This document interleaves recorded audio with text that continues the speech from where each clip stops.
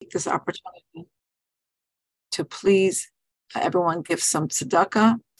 And if somebody wants to mute themselves and say Kapitel Mem Aleph, we'll all say Tehillim together. Goldie, you want to lead us?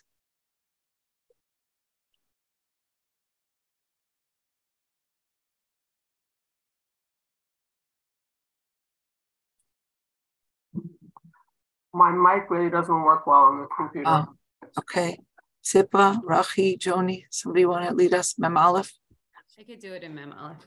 Okay.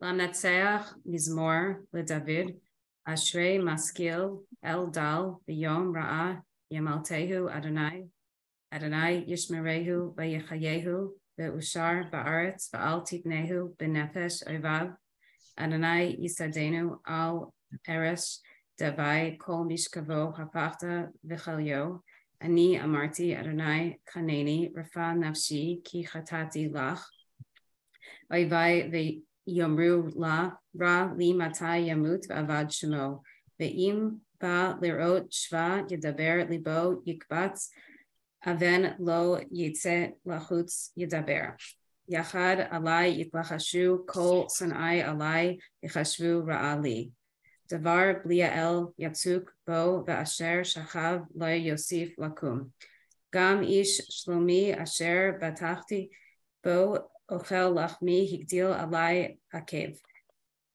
V'ata Adonai Chaneni V'Hakimeni V'Ashlama Lahem B'Zot Yadati Ki Chafatzta Bi Ki Lo Yeria V'Vi Alai V'Ani V'Tumi Tamachta Bi V'Tatziveni Lefanecha Le'olam Baruch Adonai Elohei Yisrael Meha'olam V'Ad Ha'olam Amen V'Amen.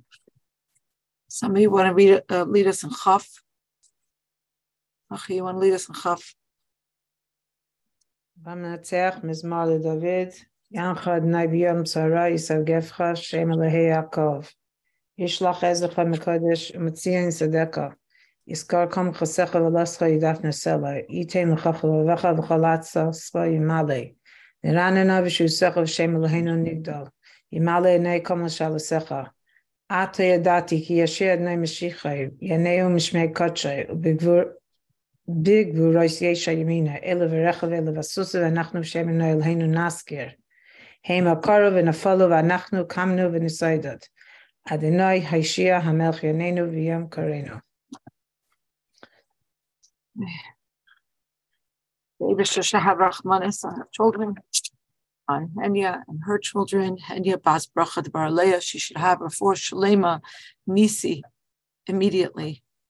And a refuah shlema for Harav Yosef Yitzchak ben Sima Chasya and all others who need a refuah shlema kreva. Amen. We're learning Vayishlach Hey Chelik Tezvav, and this is a Rashi Sikha on a whole parak that I think is really the quintessential flyover zone. Nobody really pays attention to this. It's a whole parak dealing with the progeny, the descendants of Esav. And Rebbe stops on a Rashi, and the Rashi is in parak Lamed Vav, Pasuk Lamed Aleph. Then there is Hira that is exquisitely relevant to all of us, I think, as every Hira is, but this one maybe we grapple with a little bit more than some others. But first we begin with the Rashi Sichas. So in Parak Lamed Vav, Pasuk Lamed Aleph, the Torah tells us, Lamed Vav, Lamed, one second, Lamed Gimel. Vayamaz Bala, Vayimlech Tachtav Yevav ben Zerach Mibatzra. So the previous king died, and he was succeeded by a king named Yevav, who was a son of Zerach, from a place called Batzra. So Echad HaMalachim Asher Malchu be'Eretz Edom Lefnei Melech Melech Lefnei Yisrael. So in Pasuk Lamed Aleph, we're told that these are the kings who reigned in the land of Edom before any king reigned over Bnei Yisrael. And if you look at Rashi Lamed Aleph, Rashi says there were a total of 8 of these kings. Yaakov established a corresponding number in whose days Esav's kingdom ceased. They are the following: Shaul, Ishbosheth, David, Shlomo, Rechavam, Aviyah, Asa, and Yehoshaphat. Okay. So this king we're talking about, his name is Yeva. And he's the son of Zerach, and he's from a place called Batzra. Val divrei hakasav halalu perish Rashi, and on these words, Rashi explains, Batzra me'ari mayavhi, that Batzra is actually an Edomite city. A Moabite city. Shenemar, like it says in Yirmiyahu, Baal Kiryas Baal Batzra. And it goes on to say that these were all Moabite cities. But because Moab gave a king to Edom, meaning that this king came from Moab to govern over Edom, therefore Asida lil kais imahem, therefore Moab will be punished together with Edom. Shenemar, and here Rashi cites a pasuk from Yeshayahu, ki zabach laHashem beBatzra, that there will be a slaughter to Hashem in Batzra. B'tzarech lahavin, and we have to understand.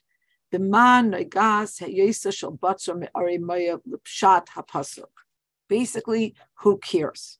How is it relevant exactly to which sovereignty the city of Batzra belonged? That it was a Moabite city to the pshat of the pasuk. So yesh mefarshim, there are mefarshim that explain. That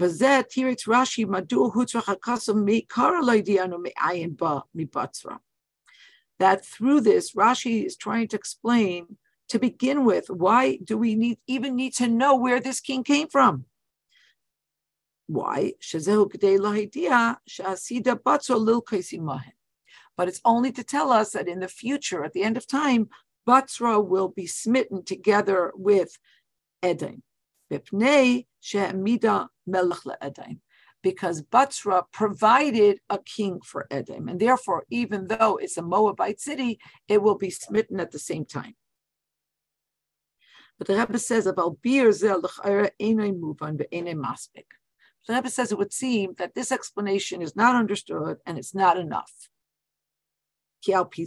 Because based on this explanation, we have 2 questions. Aleph, Ha Gufya Kashya. This just raises a question. The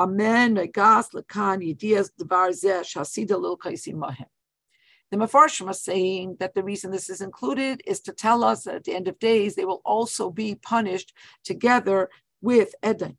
But this just begs a question. Again, who cares? How is it relevant here that in the end of days, they will also be smitten? Especially because in this parak here, in this part of Torah, we're not talking about the end of time when Edom will be smitten.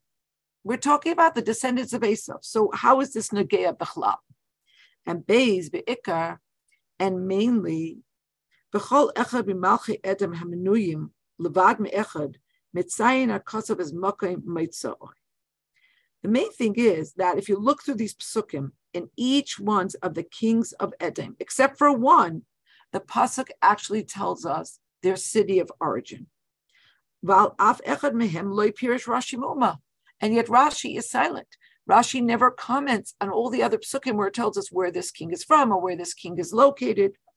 Mizu, even more so, the Melech HaAchrain, when it lists the last Edomite king, Ma'arich HaKosov, the pasuk in elongated fashion adds umoisiv loy rakshen irai pa'u. Not only does it say where this king lived, that it was in the city of Pa'u, but it also adds gam v'shem ishter Mahatabel, that his wife's name was Mahatabel, v'oid pratim nesafim, that she was Bas Mitrad, and additional details that she was the daughter of Mitrad, who was the daughter of somebody known as Mezahav. The Ein Rashi Mivar L'Shem Ma Nidrash Riboy Simonim Al Melech Echad. And Rashi is silent. He doesn't comment on what seems to be completely extraneous information. Why do we need so many markers as to who this king is? Why do we need so many ways of identifying who this king is? Rashi only is mefarish mahu Mezahav. Rashi's comment is on the name Mezahav, that apparently the family was so rich that the name comes from his asking, what is gold? And in other words, gold is nothing for me because I'm so rich, gold doesn't impress me. Umizem move on. So from the fact that Rashi is silent on every other instance in this whole parak where it tells us about the city of origin or the city of location, but here he feels compelled to tell us something about the city Batzra. So from his global silence, it's understood that if you're learning Al Pi Pshat, there really is no question. Because this is normal, that the pasuk adds a little bit of detail, gives us some additional factors by which we can identify the king that we're talking about.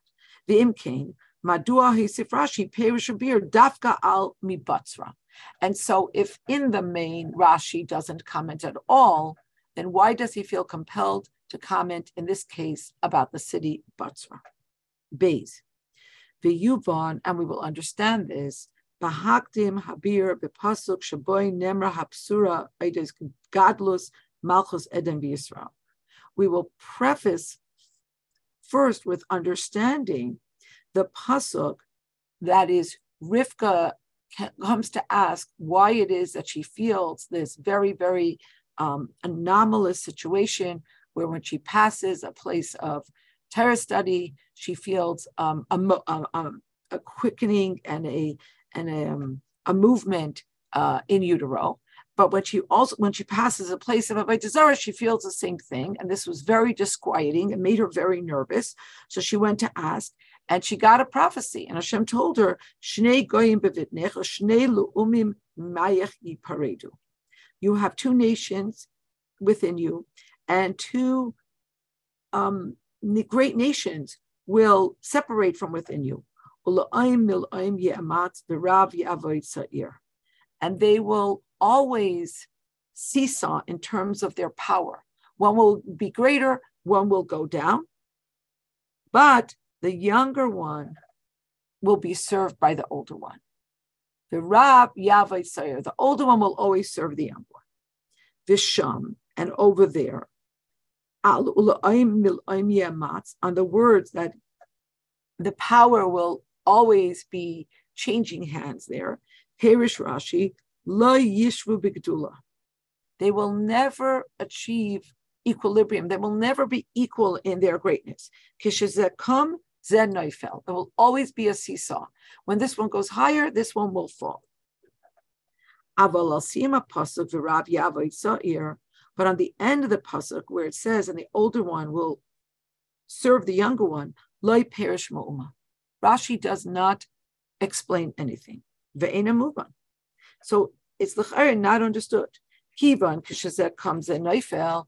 If it's always going to be the seesaw effect, when this one goes higher, this one will fall. Keitzad oila hadavar b'kone echad im siyama pasuk ba'ifan stami v'Rav Yavai Sa'ir. So how does that jibe?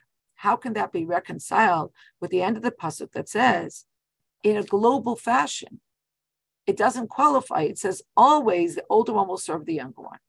Demashma, from this it's understood, Shazeu inyan tmidi b'chalazmadim, that this will always be the case. Always. V'loy davar hatali b'tnai. And it doesn't, it's not contingent on any other factors. So how does it work? If in one part of the pasuk we're told that when one goes up, one will go down, how is it possible that at the end of the pasuk we're told that always and forever the older one will serve the younger one? V'amnam b'medrash, and in the medrash we find Isal Inyan Zeh, it's written concerning this Zacha, if the younger one merits, ya'avoid, he will be served by the elder. The imlav, and if he does not merit, ye'avad, he will have to serve the older one. Aval Rashi lo yehevi medrash, but Rashi doesn't put down this medrash. So in other words, it seems that in one part of the pasuk, Rashi is saying there's always going to be this struggle factor. Whereas in the second part of the pasuk, Rashi doesn't seem to embrace this. And he's saying that while there's going to be a dynamic factor to their relationship, there's always going to be a static factor to the relationship. And that is that the older one will serve the younger one, irregardless of what else is happening. So the Rebbe says the explanation is, Rashi says on the words, there are two nations in your stomach, in your womb. Here is Rashi, Geim Ksiv, that this is talking about two proud ones that will emerge from you. Elu Antoninus Berebi. This is referring to the Roman Antoninus, who always had a relationship with Rebbe and converted to Judaism. So this is referring, so Goyim, the expression Goyim is referring to Geim, the proud ones. Val Shnei Lu'umim, and regarding the two great nations, Kasav Ein La'im Ela Malchus, that whenever you use the term for nation, it means sovereignty. Vahainu. So what does this mean? The Rebbe explains, Shedivrei HaKasav Shnei Goyim U'Shnei Lu'umim Einam Kefel Lashon L'Yefi Hamalitik Yetzibazeh. This is not just a literary device, an alliteration, when it says Shnei Goyim, Shnei Lu'umim. No. Ela hakavana hi lebei sugim nifradim. But in these two terms, the pasuk is referring to two completely different categories. When it says Shnei Goyim bebitnech, when it says there are two nations within your stomach, within your womb, Hamidubar hu Eidas Yaakov ve'Esav ve'Yosef chalatzeim betur ishim fratim. This is talking about individual people, Yaakov and Esav and their descendants. V'ilu Shnei Lu'umim. But when it says the term Lu'umim, Medaber Eidas Yaakov Esav kimamlochis malchus. There it's talking about Yaakov and Esav as the nations that will emerge from them. And so there's two different dynamics going on here. And so once we understand the distinction between Goyim and Umim, it's understood Shabbez hapratim haboim hamuskorim bepasuk, that when the pasuk goes on to say Ulaim mil'im ye'amatz berav yavoid sa'ir, these two terms boim behemshech lebez hasugim haniskarim lefneim, they parallel the two distinctive terms used earlier. Ulaim mil'im ye'amatz koyel malchus Yisrael malchus edain. When it talks about the seesaw effect, that one will rise, and that will mean that the other one will go lower. When the one that goes lower rises, the other one has to ipso facto go lower. That's talking about them as nations. Ubazeh, and in that respect, haseidahu shelifamim zeh kam v'zeh neifel, ulifamim leheva. So when you're talking about them as nations, there will again always be this seesaw effect. One will rise, one will fall, and then the opposite. The one that fell will rise, and the one that rose will fall. Masha Enkin, but in contradistinction, when it says V'rav Yavoid Sa'ir, that the older one will always serve the younger one, Midaber Oides Yaakov Esav Etzetzaheim Bitor Ishim Pratim. This is talking about Yaakov and Esav and their descendants as private individuals. Ubazeh Hine V'rav Yavoid Sa'ir Tamid. And in this respect, the older one will always serve the younger one, meaning the descendants of Esav will always serve the descendants of Yaakov. And we find in like fashion, we find this reflected in the brachas that Yitzchak gave to Yaakov. Shabircha, he blessed him, that you are going to be a lord over your brother. And there's no qualification, there's no It's not. There are no conditions set. There are no parameters set. For instance, it doesn't say that this will only be the case at certain times. No, on the contrary, it will always be the case that the older one will serve the younger one. So much so that it is for this precise reason, Amar Yitzchak Esav, Yitzchak said to Esav when Esav came crying and said, please give me a blessing also. Have you only one blessing? Yitzchak said to his son, Matai elis lecha bebracha im tikne nechasim shalayim. What is the efficacy of me giving you a blessing? Everything that you acquire, everything that you buy will be his. Umasha kana evet kana rabbi, because he's going to be a lord over you, and whatever a servant has belongs to his master. So what efficacy will my blessing be to you? The only qualification is that when you will have reason to complain about Yaakov, you will be grieved. And Rashi explains, when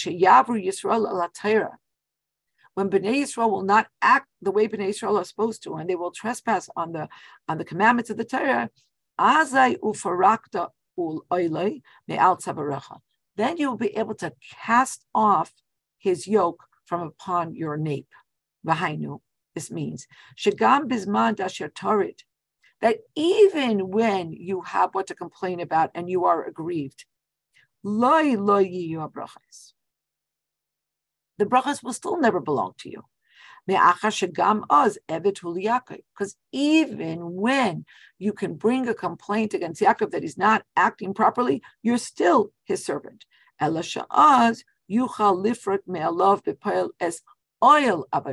see, the Rebbe underscores the word oil. You'll be able to cast off the yoke, but you will still be subservient to him. You're not going to be a free person. Gimel. Avol al pizeh kashe ha'amor b'kasem. So now that we understand the original pasuk that describes the relationship between Yaakov and Esav from the prophecy that their mother got when she was pregnant, now the Rebbe says, based on this, there is something difficult that we have to address. And that is in Pasuk Lamed Aleph, which is Ve'ela hamalachim asher mochu be'eretz Edom lifnei melech melech livnei Yisrael. These are the kings who reigned in the land of Edom before any king reigned over the children of Yisrael. So the Rebbe says, Asher b'zeh milamdeinu hakasuv ketzad niskayim inyan l'oim mil'oim yemaz k'shezeh kom zeh neifel.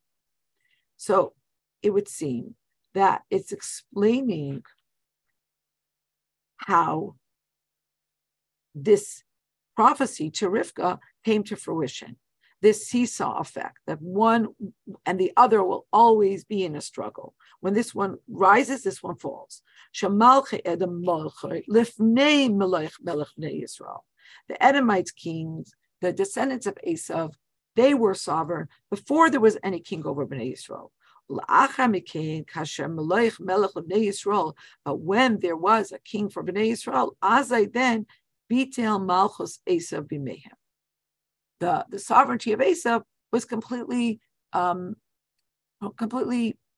became moot, dissolved, abnegated.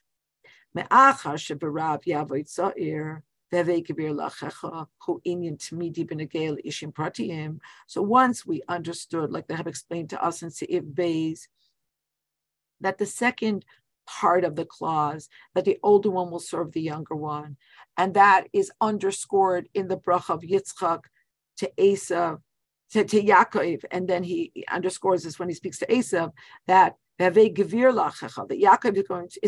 is going to lord over his brother, and that this is something that will be true at all times.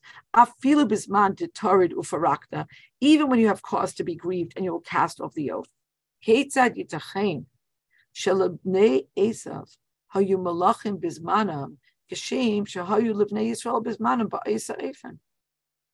then how is it possible that there should be kings in the same time that Bnei Yisrael had kings?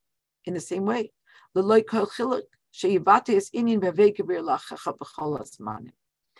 it would seemingly seem that it doesn't reflect this idea that Yaakov will lord over his brother. Ukanal, and as we said above,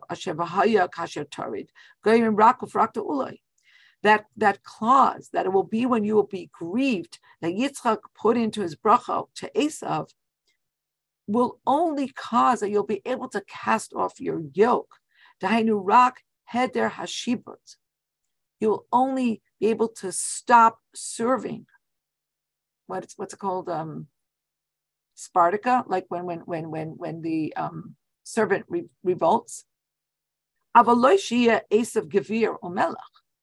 But this shouldn't allow for Esav to lord and certainly not to be a king. Vahabir Bazeh, so that explains, so this explains what's going on here in our parak.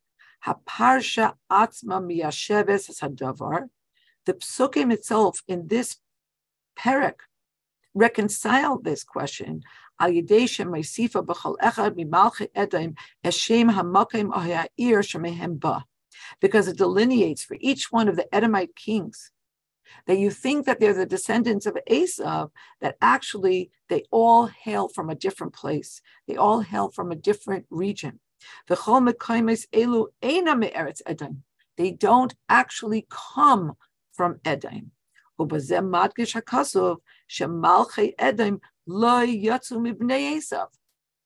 That yes, they were kings over Edom, but not from the seed of Esav. Elamishar Medinas or Melamishar Omes, but they were from different regions, and therefore they hail from different nations. And so therefore we reconcile the question of how could Edom Bechlal have kings when he's not supposed to be a Gevir and certainly not a Melech. Dalet.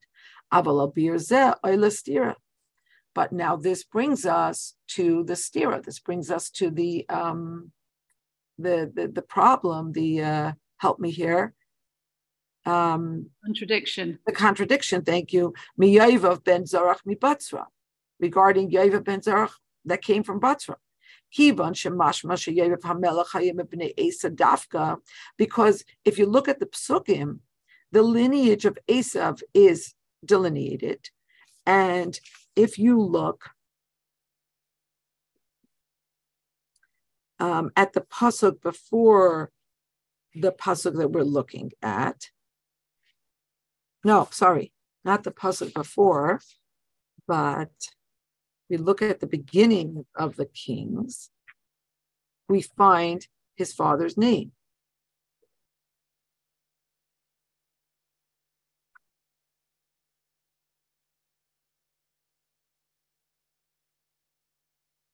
Zerach and pasuk Yud Zayin.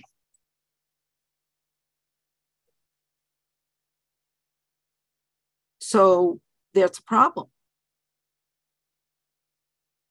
Zarach hayame alufei reish mishpachas b'nei Esav. It's also mentioned in pasuk Yud Gimel. Now I see in the footnote, and Tezvav and Yud Zayin. So how can this be? And second, Bekama Mekayim B'Neviim Niskeres Batzra B'Shaychas L'Eretz Edom.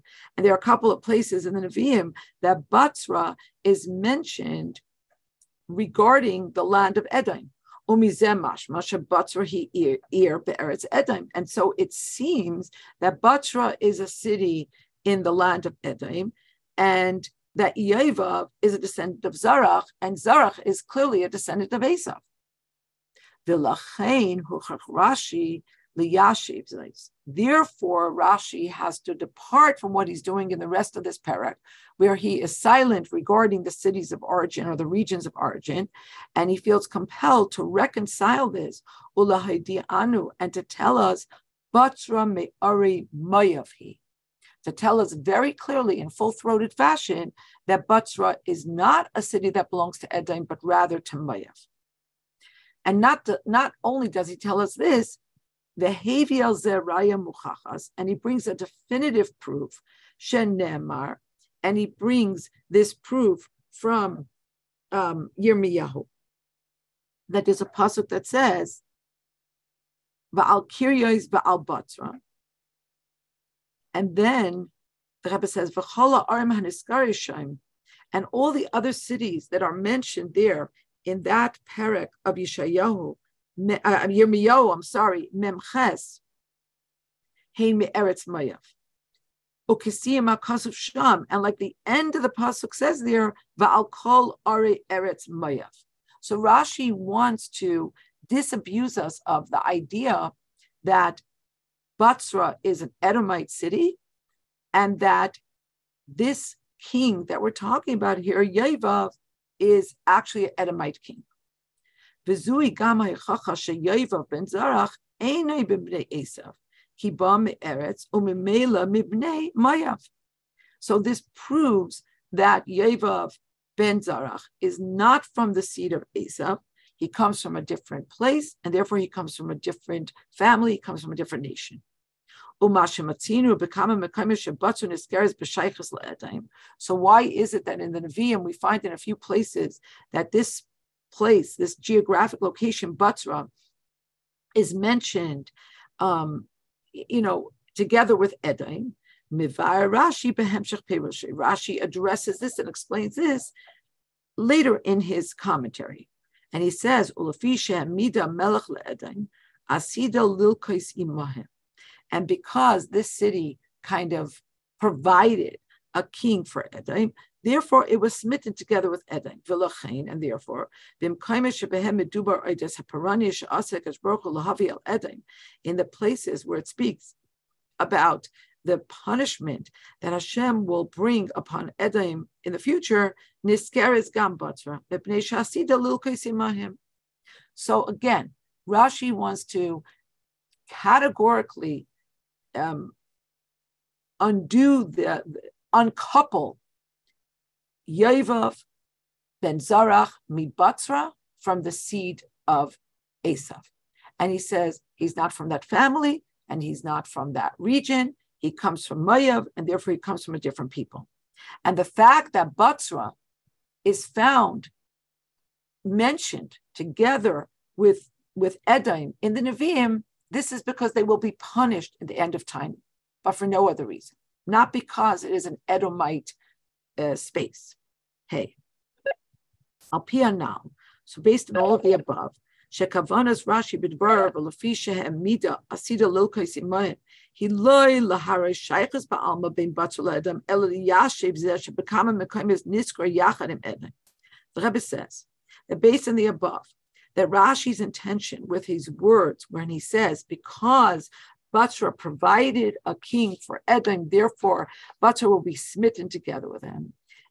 Rashi is not trying to show the connection between Batsra and Edom, but rather wants to explain why Batsra is mentioned in close proximity to Edom in a number of places in Nevi'im, af shehim eretz Mayav, even though it's a Moabite region. Why? Lefisha asida lilkos imahim. Because that space, Batsra is going to be smitten together with Edom at the end of times. And the Rebbe says through this, yesh l'taretz oid diuk beperish Rashi zeh. Once we understand this, we can also explain another specificity, another nuance in the Rashi that we have before us.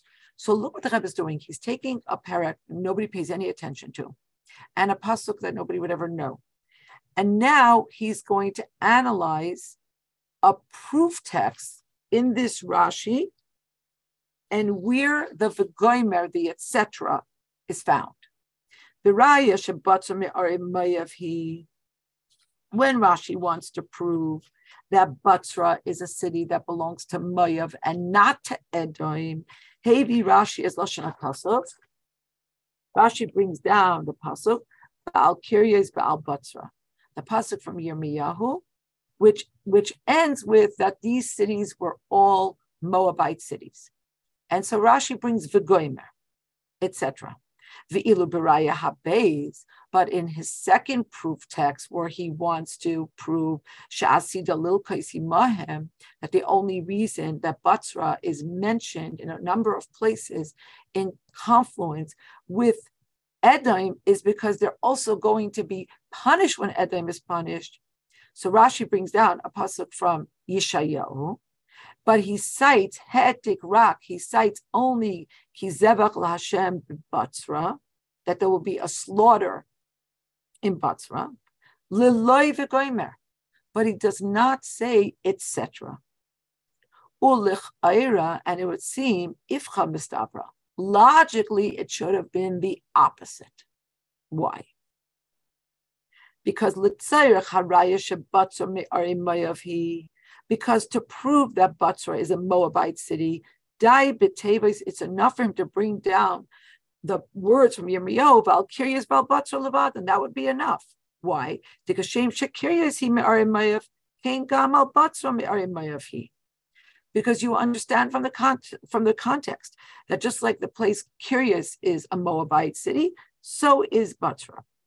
The Hemshech HaPasuk, and the end of the Pasuk, Ba'al Kol Are Eretz Mayav, and all the cities of Eretz Mayav, Sheramas Rashi by Safas V'goymer, that Rashi alludes to by adding V'goymer, etc., Hu Rakai Safa Beraya. It's just additional, it's gravy, but it's not necessary. So why does Rashi feel compelled to put it there? Especially Masha'enkin, because in contradistinction, Haraya Shebatra Sida Lilkaisi Mahem, the proof that the place called Batra will in the time to come be smitten together with Edom, Yachadim Edom, Hiloi Mehatebas Kizevach LaHashem B'Batra. That can't be definitively proven from the words will be a sacrifice to Hashem in Batra. Shebahen loy niskra Edom, because there doesn't seem to be anything that mentions or even alludes to Edom. Elamei hahemshach. The allusion is actually found in the second part of that pasuk. V'hagoymer, the etc. of that pasuk, where it says utevach gadol be'eretz Edom, and there will be a huge slaughter in the land of Edom. And in this citation, Rashi doesn't add v'goymer, where it would seem so much more necessary. So the Rebbe says, so we might say that explanation is as follows. When you look at the continuum of this verse, there'll be a sacrifice to God in Batzra, and there'll be a great slaughter in the land of Edom.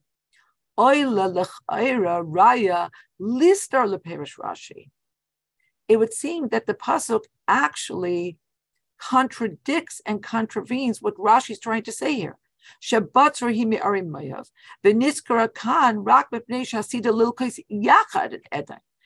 Batzra is a city that belongs to Mayav, but is only mentioned here because in the future the city will be smitten together with Edom. Why does this seem to contradict Rashi's thesis?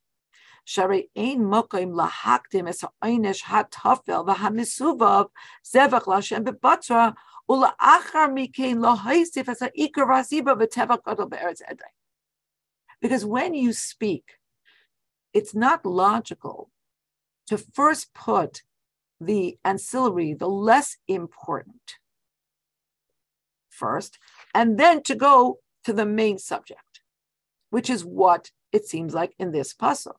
First, it says that Batzra, there'll be a Zevach LaHashem in Batzra, and then it says it's going to be a great slaughter in Eretz Edom. But isn't it the opposite? Rashi's teaching us that the fact that Batzra will be punished is because Edom will be punished, and this is just an outgrowth. It's just a detail. It's a secondary thing. So it would seem that it contradicts Rashi's whole thesis. So the Rebbe says, Amnam, however, al zeh yesh l'taretz, to explain this, b'doichek al kopanim, even if it's a little difficult, And we're forced to explain it this way, aliba de Rashi, that this is what Rashi is thinking.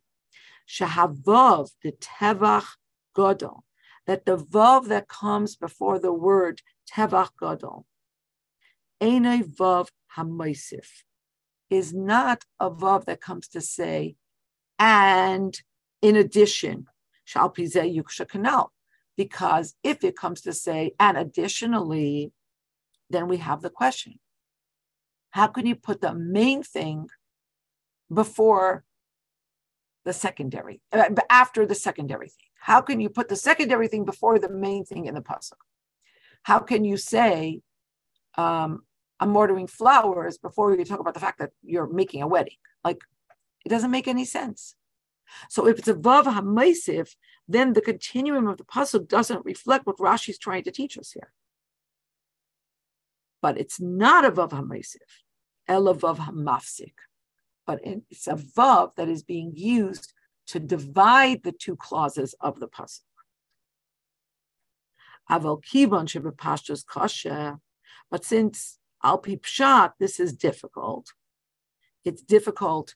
Al perish Rashi mehemshach pasuk. It's difficult to see how the way this pasuk is constructed supports what Rashi is trying to teach us. Al kain loy hebi zeis Rashi afilu b'derech remez al yidei v'goymer. So even though it would seem logical that Rashi would bring it and would say v'goymer, would hint to it, he doesn't, because the order of the pasuk is out of kilter with his thesis. Now the question is, Can I ask you something that's sure. Nothing before? Sorry. Don't be sorry. No, because the question should come at the end, but I might have it. Okay. So I don't understand, if it's a seesaw effect, why would it be a problem that the Bnei Esav Edom would have kings before Bnei Yisrael? A seesaw is a seesaw. Because it's the second part of the pasuk. Vayei gevir la'achecha. I understand. So we said that Rav Yavoi Tzayir. Rav Yavoi Tzayir. So there might be moments, but there are moments that he's, in essence, he's still an Eved. That's what I understood. But it manifests, what we see on the outside externally is as if Esav is the king or Esav is ruling. But he's always going to be an Eved. So this whole thing of having kings before can also just be a certain manifestation, an external thing. But really, in essence, the Jew is the king. But either we're saying one thing or we're saying another thing. I think, if I'm understanding correctly, the Rebbe is saying, where does it come to Esav to ever be a Gevir, much less a Melech, when the Jews don't have a king yet? When the Jews have kings, Mela, there'll be a seesaw effect between the Malchios, because the Rebbe has distinguished between the Malchios and the personalities themselves. Right. So when there's going to be Malchios, we understand a seesaw effect. But before that, where does it come to Esav, Bichlal, any connection to lording, to sovereignty? It doesn't really answer my question, but I hear what you're saying, and thank you. I think it does, because the Rebbe is saying that's Rashi's why Rashi doesn't say anything about all the psukim that we have here, because they're not really Edomite kings. I understand the flow of the Rashi. My question still remains about the seesaw effect. Either it's Taka seesaw effect. Maybe I'm just remembering this, learning this as a child, and I always taught it. And I'm still in an immature brain. My brain is working like immaturely. In other words, I'm thinking it's really it's like a real seesaw. In other words, it doesn't matter what's going on. It is a real seesaw once they both have kings. Why? Once they both have kings, that means Shaul HaMelech? Like, when does that happen? Because yes, I just want to, because the Rebbe is dividing that. I think maybe Rachi, this kvetch, the Rebbe is dividing the pasuk, and he's saying there's two different things going on here. There's the kingdoms that will be in a seesaw effect, but that doesn't kick in yet. So before there are kingdoms, there's just personalities.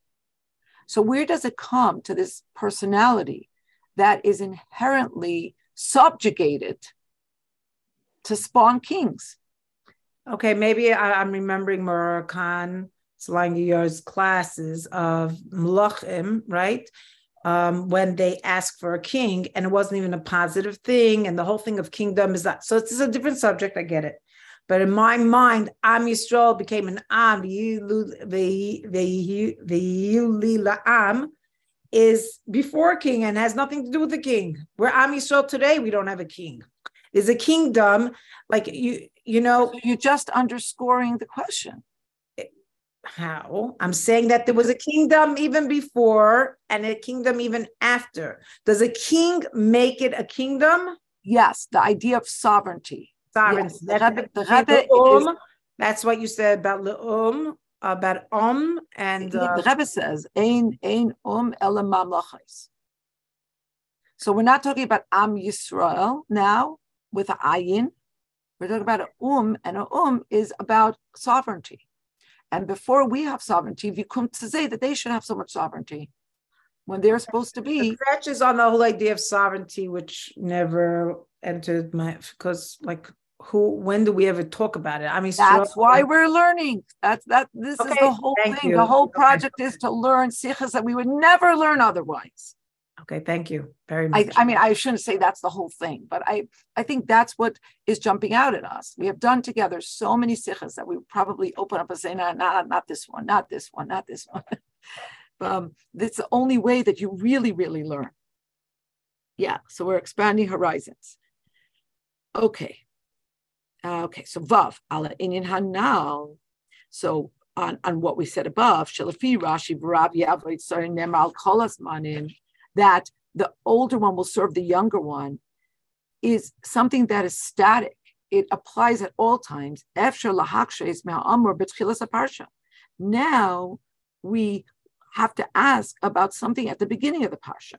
Misupar Sham, we're told at the beginning of the parsha, because of in the pasuk itself, Sheyakov shalach malachim le'esav v'tziva esam. Yaakov sent malachim to Esav, and he. Am I the only one that hears the tapes in my head? Yaakov sent those songs that Yishlach Yaakov malachim al Esav, and he commanded them. This is what you should say to my master Esav. This is what your servant Yaakov said. To say to my master, to find favor in your eyes. And on top of this, we read in the beginning of the parsha that Yaakov sent a massive present Esav, and he bowed to him 7 times. And he called him my master many times. And he referred to himself as Avdecha, your servant. What kind of behavior is this? Isn't it supposed to be that Esav is supposed to bow down to him? That Esav is supposed to send him messages and presents and call him Lord? So b'derech hapshat ein zeh kushya. So on the pshat level, there's not a question. Sharia dvarim kal v'chomer. Because we're going to say kal v'chomer, how much more so? Im mitam shema nislach lachti b'chet. If Yaakov was afraid that he had sullied himself, that he had dirtied himself with sin, and therefore his Yara Yaakov Shema lo tiskayim haftacha mefuresha shel Kadosh Baruch Hu ela va'ata amarta heitiv heitiv imo. If Yaakov was anxious because he was afraid that maybe he did a chait, and therefore he would not merit the promise that Hashem personally gave him, that I said that I will make it good for you. Alachas kama v'kama, how much more so shehis yare, that he was worried, that he was afraid. Shema mitam zeh loy tekuim hanevua v'rav yavoid tzayir. How much more so he was afraid that maybe the prophecy that did not come directly from Hashem, but came to his mother, that the older one will serve the younger one, won't come to fruition. So therefore, he had to take steps to neutralize Esav's anger, because he was afraid maybe he wasn't ra'oi to the nevuah that his mother got. but it still doesn't compute.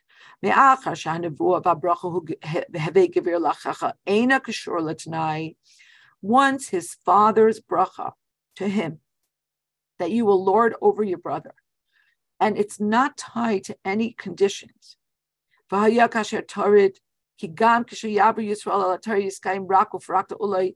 Even the second clause that Yitzchak later gave to Esav, that when Bnei Yisrael will trespass on the Torah and you will be aggrieved, you'll be able to cast off the yoke. How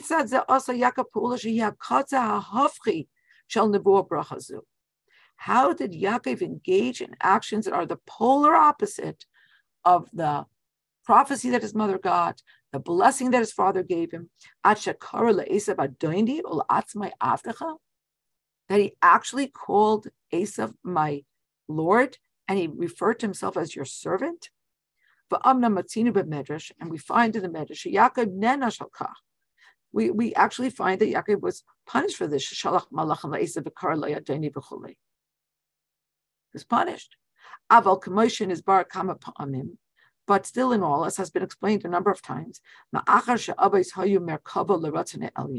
because each one of the Abbais was an absolute chariot to the celestial desire, there was nothing that they could do that was different from what Hashem wanted. Kol Yemehem, all of their lives, all their days, move on. It's understood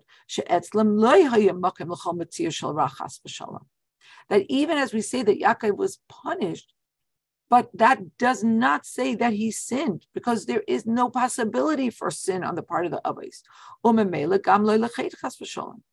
There can't be anything evil. There can't be a sin. And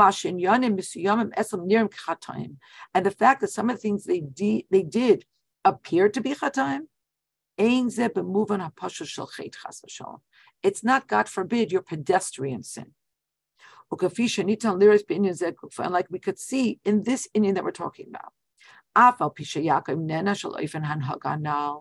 Yaakov was punished because of this behavior, in the way he behaved b'shaychus l'Esav, and how he behaved vis-a-vis Esav, kedivrei Chazal, like the Chazal teach us, afal pikein, still in all, yalfinon, we learn mehanhaga zugufa, we actually learn a lesson. That in this world, sometimes you have to flatter Rishayim to attain peace. Sometimes it's necessary. So obviously, what Yaakov did was not a chait in the conventional term, because we even learned that we're supposed to behave like this. Now the Rebbe is going to go into the Chasidus and the lesson to us. Mevur b'Chasidus, it's explained in Chasidus, Asher b'sharshay Esav nala miyakov, that in their source, Esav was higher than Yaakov. V'lachein hayahu habachar b'leida, and therefore he came out first. In other words, his physical being the older one mirrored a spiritual reality that he came from a higher source. And through Yaakov refining an aspect of Esav, Meir b'Yaakov or Nala haba mishashashel Esav. So there is illuminated in Yaakov a higher, more exalted light that comes from the shirish of Esav, because Esav shirish hanala mishashashel Yaakov, because Esav shirish is higher than Yaakov shirish. And through this is explained, Masha Yaakov shalach malachim lefanav el Esav. So lefanav can mean before him, or now we can say kind of above him. For Amar, and he said, Kai Saimrun la'adoini. This is what you should say to my master. Kai Amar avdecha Yaakov. This is what Yaakov, your servant, said. Meaning, alluding to the spiritual reality in which Esav is a lord over him, because his antecedent, because his source is higher. And in like fashion, we should understand the gift that Yaakov sent to Esav.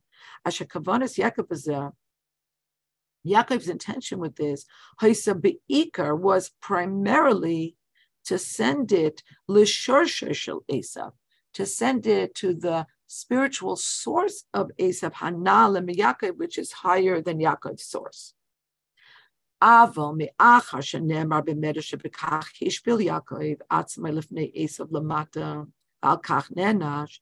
Medrash, after the Medrash explains that in doing so, Yaakov lowered himself before Esav, and he was therefore punished.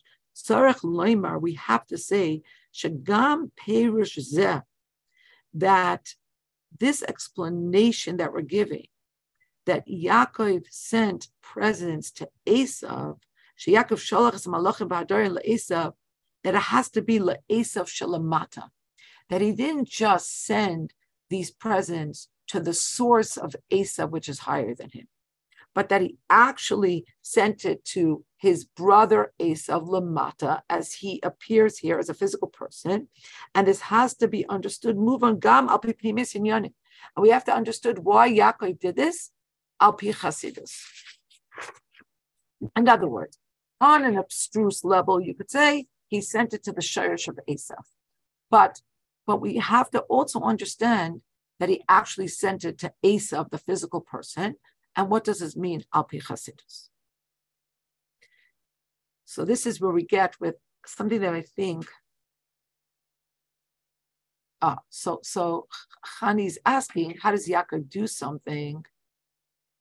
He's a Merkava. How does he do something for which he is punished?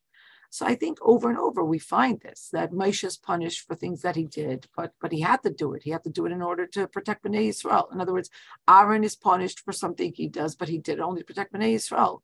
In other words, we have this constantly, this motif where big tzaddik is seen as doing something that was wrong, but like the Rebbe explains here, but it's not a chet chas v'shalom on the conventional level.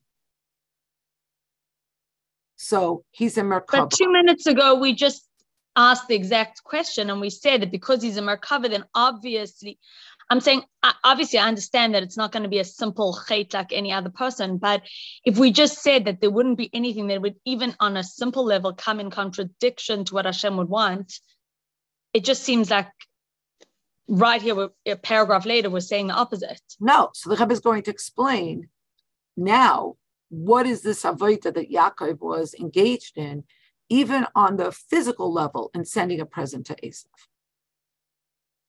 So in other words, because the Medrash tells us he was punished, so we have to be attentive to the fact that he did this on a physical level, not just to the shayrish of Esav. So now the Rebbe says, so what was he doing?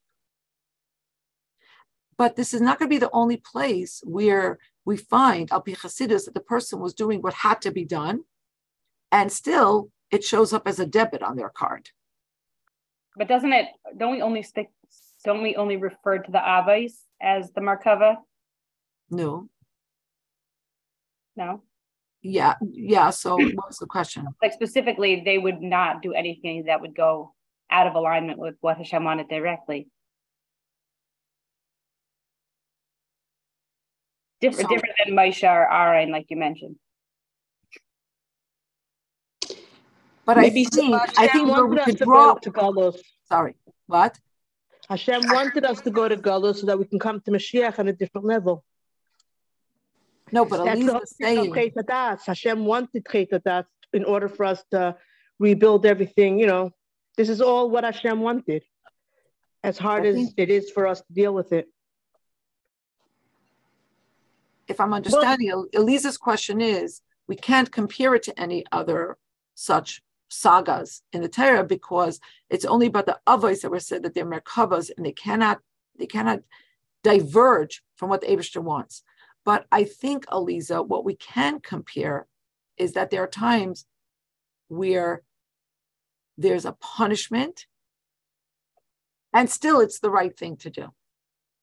It's not a chet. That's how we could compare it to what happened with Moshe and Aaron and others. That al pi chasidus, it's not a chet. I they incurred some kind of consequence. But that's part of what Hashem wants. Yeah. Okay.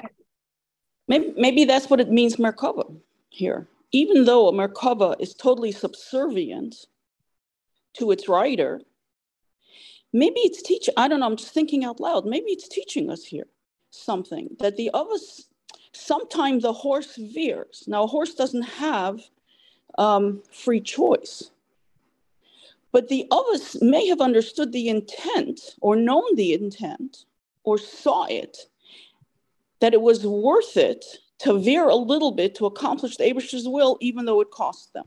And that's what made them a Merkava, that they're willing to pay a price to veer, like we see Moshe Rabbeinu hitting the rock.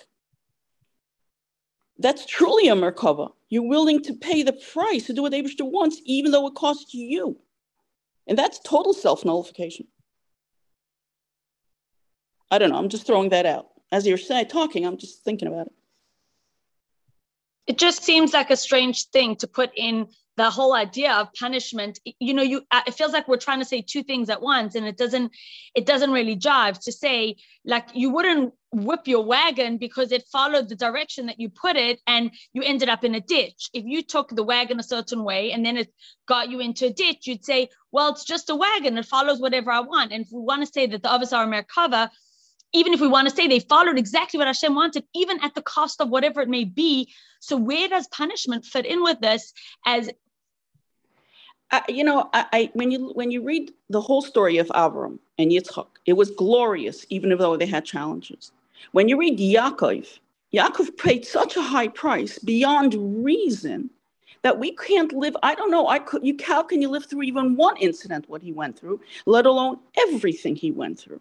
And he was Bichir Ha'avis.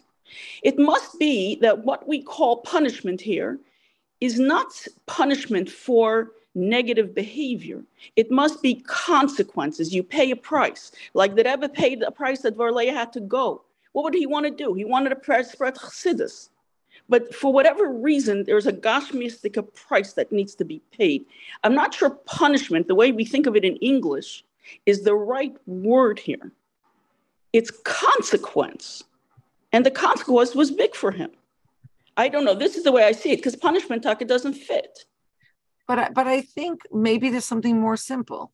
The Medrash talks about punishment, and we're talking on the level of Chassidus, where we're understanding that there's no chait and there's no place for using the term punishment. I think that. So why so much suffering?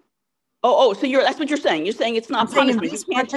In this particular, like Chani is saying, the Rebbe says the Medrash says that he did something for which he was punished, which means that we have to now understand what was he doing on the physical level. Because the Rebbe explains that he was sending the dair and he was sending the big present to the sherish of Esav.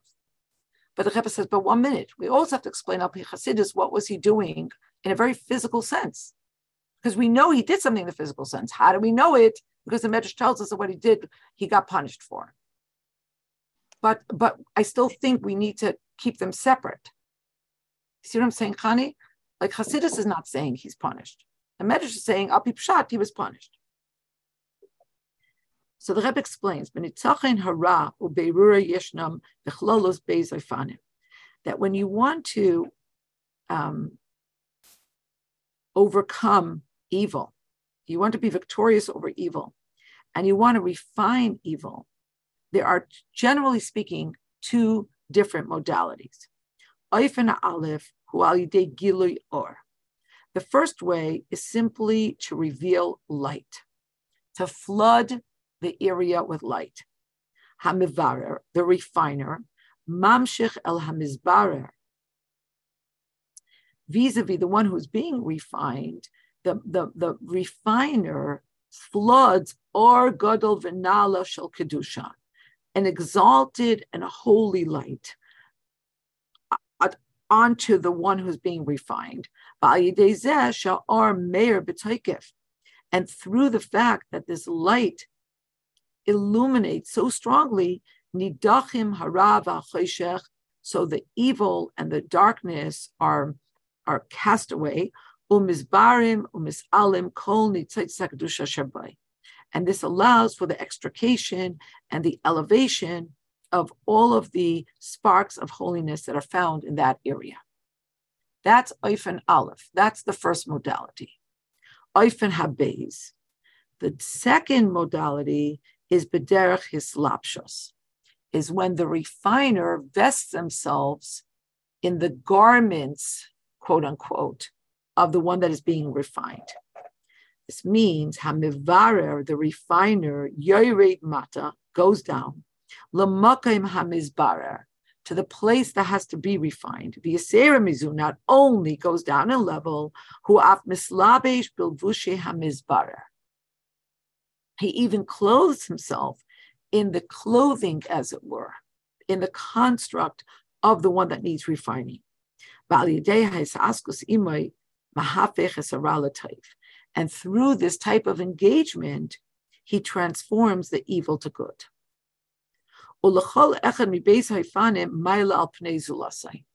And each one of these two modalities has a strength and has an advantage over the other one. When you're talking about the one who is doing the refining, then there's a very distinct advantage in the first modality. Shahabirur, because the refinement, it does not include descent to the level of the one that needs to be refined.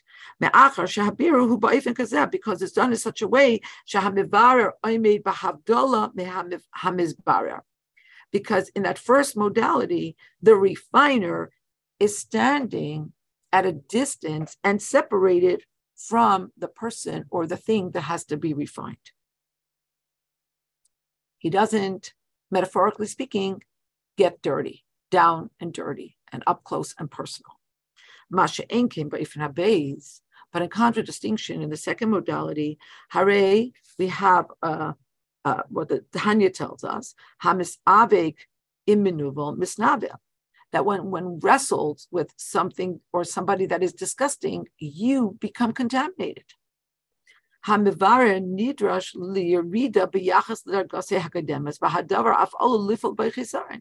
second modality, the one who is doing the refining has to lower himself to a lower level vis-a-vis where he was before, and it could even cause him a deficit, a spiritual deficit. But when you're talking from the perspective of the one who is being refined, it's the opposite. In the first modality, because the refinement is coming only through the agency of a revealed light that is being shown, but the effect is not a transformation that's taking place on the inner level. It's not b'pnimius hamizbar mitzad atzmai. It's almost like the mizbar, the one that has to be refined, is being disabled, is being neutralized. Because this great light is shining, is being superimposed upon him. But he's not changing from the inside out. So it's a difference between going to Weight Watchers and you get so inspired, the person is so good at what they do, and you come home and you're like, these lips, you see these lips? Never. No white flour, no sugar will ever pass these lips ever again. But how long does that last? It's only when something changes from the inside out, finally, if it ever happens in one lifetime, that you can see a consistent change. So mitzad, the mivarer, the refiner, the first modality is a better modality because it doesn't necessitate going down and getting dirty and being compromised in any way. But mitzad, the nizbarer, but from the perspective of that which has to be refined, the second modality is much more efficacious because it actually allows for the transformation from within. Harei Habir, in the first modality, Harei Habir hu beder dechio bitul. What happens in the first modality is that the refinement happens through pushing away and nullifying the bad. Basically, the person in the face of the great light that's being shown at them, they have to close their eyes. They have to move back. You hear this amazing presentation and you're like, yeah, you're so right. I just have to change everything about me. That's it. But in the second modality, where the refiner engages by being vested in the one that needs to be refined. The refiner vests him herself in the situation, in the modality, in the construct of that which needs to be refined. Harehu poel al hamizbarer gufa. This has an effect on the one that needs to be refined itself. Shehu b'mitziusoi, that he, in his existence, you're not neutralizing it, you're not pushing it away. But the person Basher Husham, will stop opposing and obfuscating holiness, but will himself become a conduit for holiness. But of course, there is a distinct risk. There's a risk factor, because when you get down and dirty, you could get dirty too. It's really hard to engage on this level and come out unaffected. But the Rebbe says, Tachlis hakavana b'avodas haTorah v'hamitzvos harehi haTorah nitna la'aseish shalom ba'olam.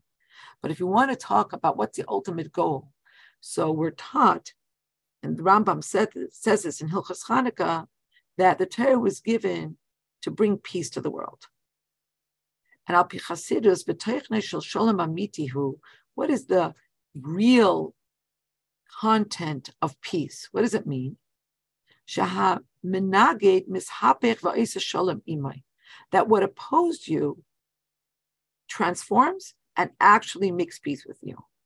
In other words, shalom is not that your enemy cowers in your presence and therefore does not present a threat. Real shalom is when your enemy is transformed and no longer opposes you. And the same thing is true in making peace in the world. Ha'olam, what is the olam? Hu helam al elokus. Olam is miloshen helam, to obscure, to shroud godliness.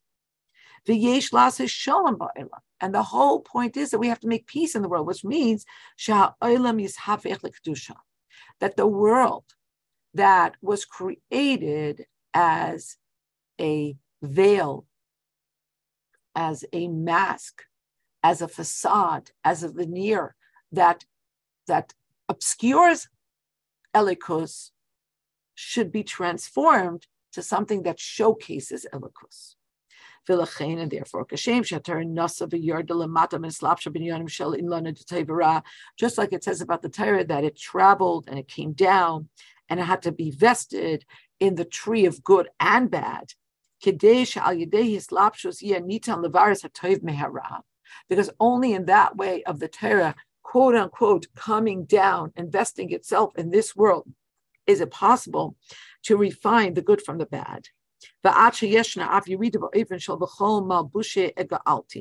And sometimes in this descent, it's like it says in Yeshayahu, all of my garments became soiled.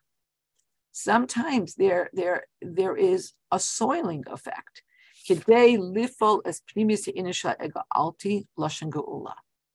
The word ega'alti means I was soiled, I was dirtied, I was sullied.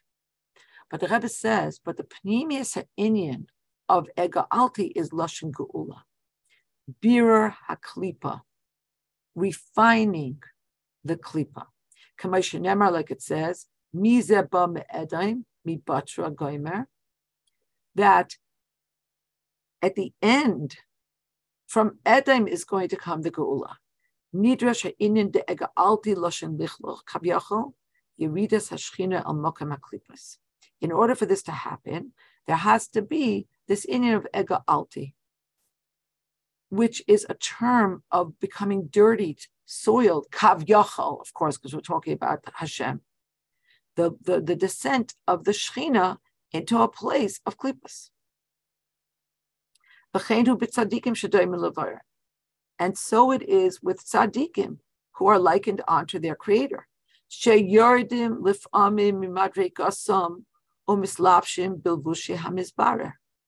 They sometimes have to go down, like Yaakov had to do in this case with Esav, and vest themselves in the vestments and in the constructs of that which has to be refined.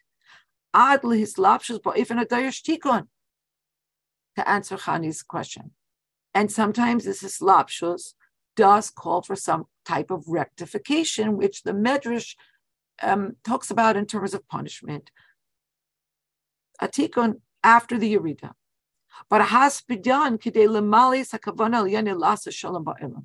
it has to be done in order to bring to fruition Hashem's intention of bringing peace to this world. And look at footnote 55. We'll just do the very first paragraph. And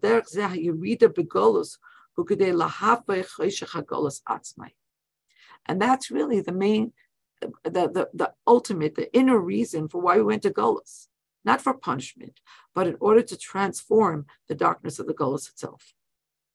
The Rebbe says, and we might say that this is the novelty. This is what the pasuk that says V'rav Shalom B'nayach. That what does it mean? V'rav Shalom B'nayach. What is added on the words La Shalom Ba'elam Stam? Because Shalom Stam who are Bir Da'elam. Because when it says La Shalom Ba'elam, you're talking about refining the world, which means only to refine the veneer of the world, the facade, Lashon Helam. V'rav Shalom who habir de Golus, shehu gam menaget l'kedusha. The world only shrouds kedusha. Golus opposes kedusha. For Rav Shalom, we have to not only refine the facade that seeks to obscure kedusha, but we actually have to wrestle with the Golus that opposes kedusha. Yud. V'zeu gam atam shehishbil Yaakov atzma lefnei Esav. And this is why Yaakov lowered himself before Esav, not just in the mystical sense that he lowered himself before the sherish of Esav because that sherish is higher than him, but in a very real sense, lamata. Even though, really, the truth is that Esav should have been bowing to him.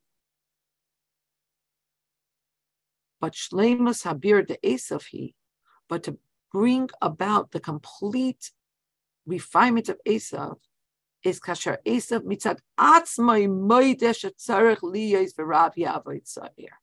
The only way to bring about the ultimate refinement is not by knocking Esav out of the game, but by transforming Esav to the point where he himself acknowledges that yes, Yaakov is the one that he should be subjugated to.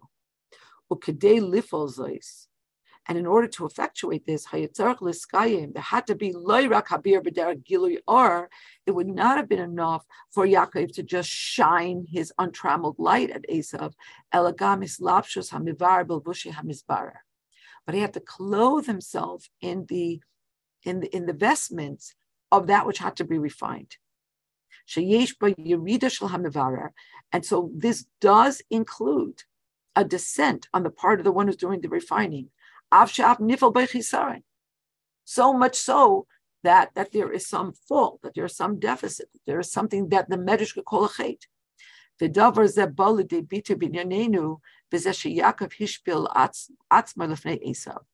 And so this is expressed in our parsha, in Yaakov lowering himself before Esav. And it's only through this that Yaakov was able to effect Sheyoimar Esav, that Esav should acknowledge. So please look, if you have your Chumash in front of you, please look at Pasuk Tes in Perek Lamed. I'm getting lost here. Lamed Gimel. So Perek Lamed Gimel Pasuk Tes.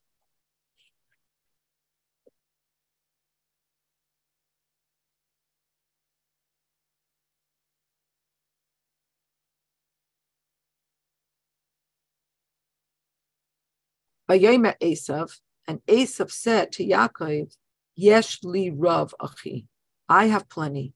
Yihi lecha asher lach. Let what you have remain yours. And look at Rashi. Rashi says, Kan haidalei ala brachas. Here, Esav acknowledged and he conceded that the blessings belong to Yaakov. So the Rebbe says that here Esav acknowledged that the brachas belong to Yaakov, ubichlalan, and included in the brachas is the bracha havei gevir lachecha, that he will be a lord to his brother, meaning that Esav will be subservient to Yaakov. Ad lebir Esav begilui, until we come to the ultimate and revealed refinement of Esav sheila asid labai, which will only be the end of time. Asher avay eladoni seira. So please look again in Perek Lamed Gimel, Pasuk Yud Dalid. So you will remember that in Pasuk Yud Beis, Esav says, now that we're reconciled, let's travel together. So in Pasuk Yud Gimel, Perek Lamed Gimel, Yaakov says, no, Adoni Yodea, my master knows how you let them rock him. My children are delicate, and the sheep and the cattle, they're nursing, they're young. And if I drive them very hard, they're all going to die. They're too delicate. So therefore, in Pasuk Yudalid, Yaakov says to Esav, Yavarna Adoni Lifnei Avdei. Please, my master, go ahead of your servant. Va'ani es nahala le'iti. And I will go slowly. I will follow you gently. L'regel hamalacha, according to the pace of the work, asher lefanei, that I'm dealing with, or l'regel hayuladim, and according to the pace of the children. Ad asher avay eladoni seira, until I come to my master in Seir. So very, very famous question. How could Yaakov, who's the meat of Emes, say this untruth to his brother? You wait for me, I'm coming. So Rashi says, Ad asher avay eladoni seira, Yaakov was never going to walk with him. On the contrary, Yaakov set a great distance because he intended really only to go to Sukkot. He was never going to go to Seir because he thought if he intends to harm me, I'm not going to make it easier for him to harm me. Let him come and find me. So he wasn't going to go to Seir. So how could he say, wait for me, I'm coming? So when will he eventually go? Rashi says, B'mei HaMashiach. Shenemar, that Yaakov is going to meet Esav in Seir. Shenemar, it says, "Va'olu Mashim b'Har lishbeit har Esav." He's going to come to Seir. He's going to come to the mountain of Esav, but it's going to be when Mashiach comes. And the Rebbe brings down this pasuk, Kasher, like it says in Avadia, "Va'olu Mashim b'Har lishbeit har Esav, v'haisa laHashem hamlucha." When Mashiach comes, when Hashem is sovereign over the entire world in open and manifest way, then Yaakov will be together with Esav. So, I don't know, to me, this whole idea of being mislabish in the levushim of the mizbarer, that we have to vest ourselves in the vestments and the constructs of those with whom we're trying to interact, has always been, for me, it's always been a challenge. Like, how far do you go, and to what extent, and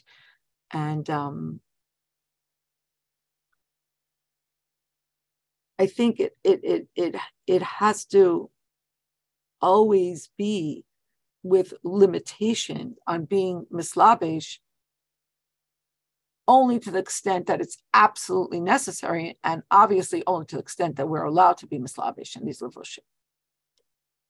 But I don't think it's like always a simple balance to hit. I don't know. Maybe I'm the only one that struggles with this, but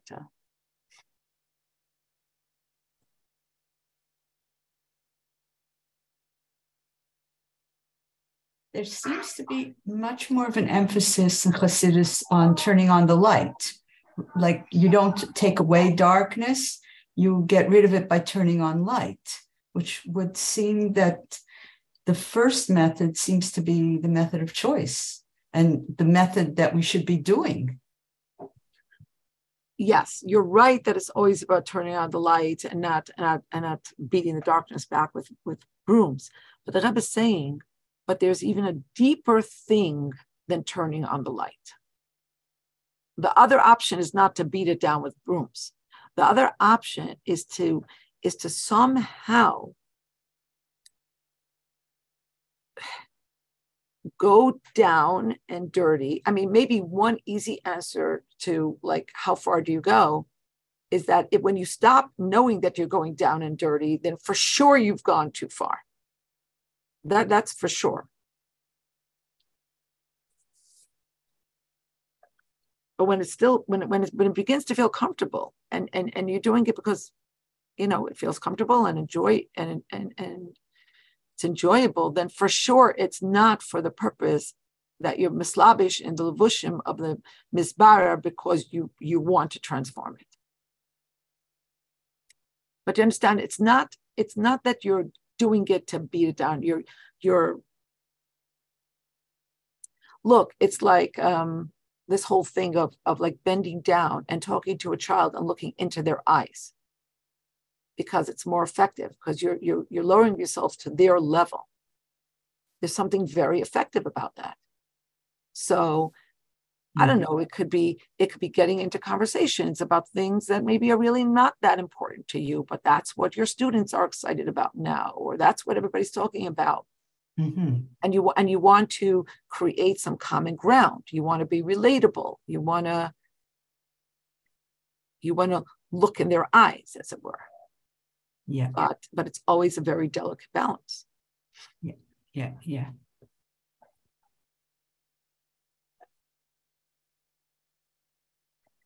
If no one else is going to say something, then I just we shouldn't get off before, again, we ask Hashem for Refuah Shalema, totally above Heva, for Henya Bas Bracha de Bareleya, and for all of her children, and for her husband and her family to be strengthened at this time. And the Eibusha should have Rachmanis on his children and bring the Geula Shalema right now. Amen. Amen. Amen. Thank you. Thank you. Thank you. Anybody else? Esther? Somebody? Amen. It should be a Geula already. It's the month of Geula. It should be a true Geula for everybody. Personal lives and the whole Klal Yisrael. Amen. B'teva v'hanigla. Now, mamish. Amen. Kol tov, everybody. Wonderful, wonderful week. And a lot of hatzlacha and balancing this hislapshus.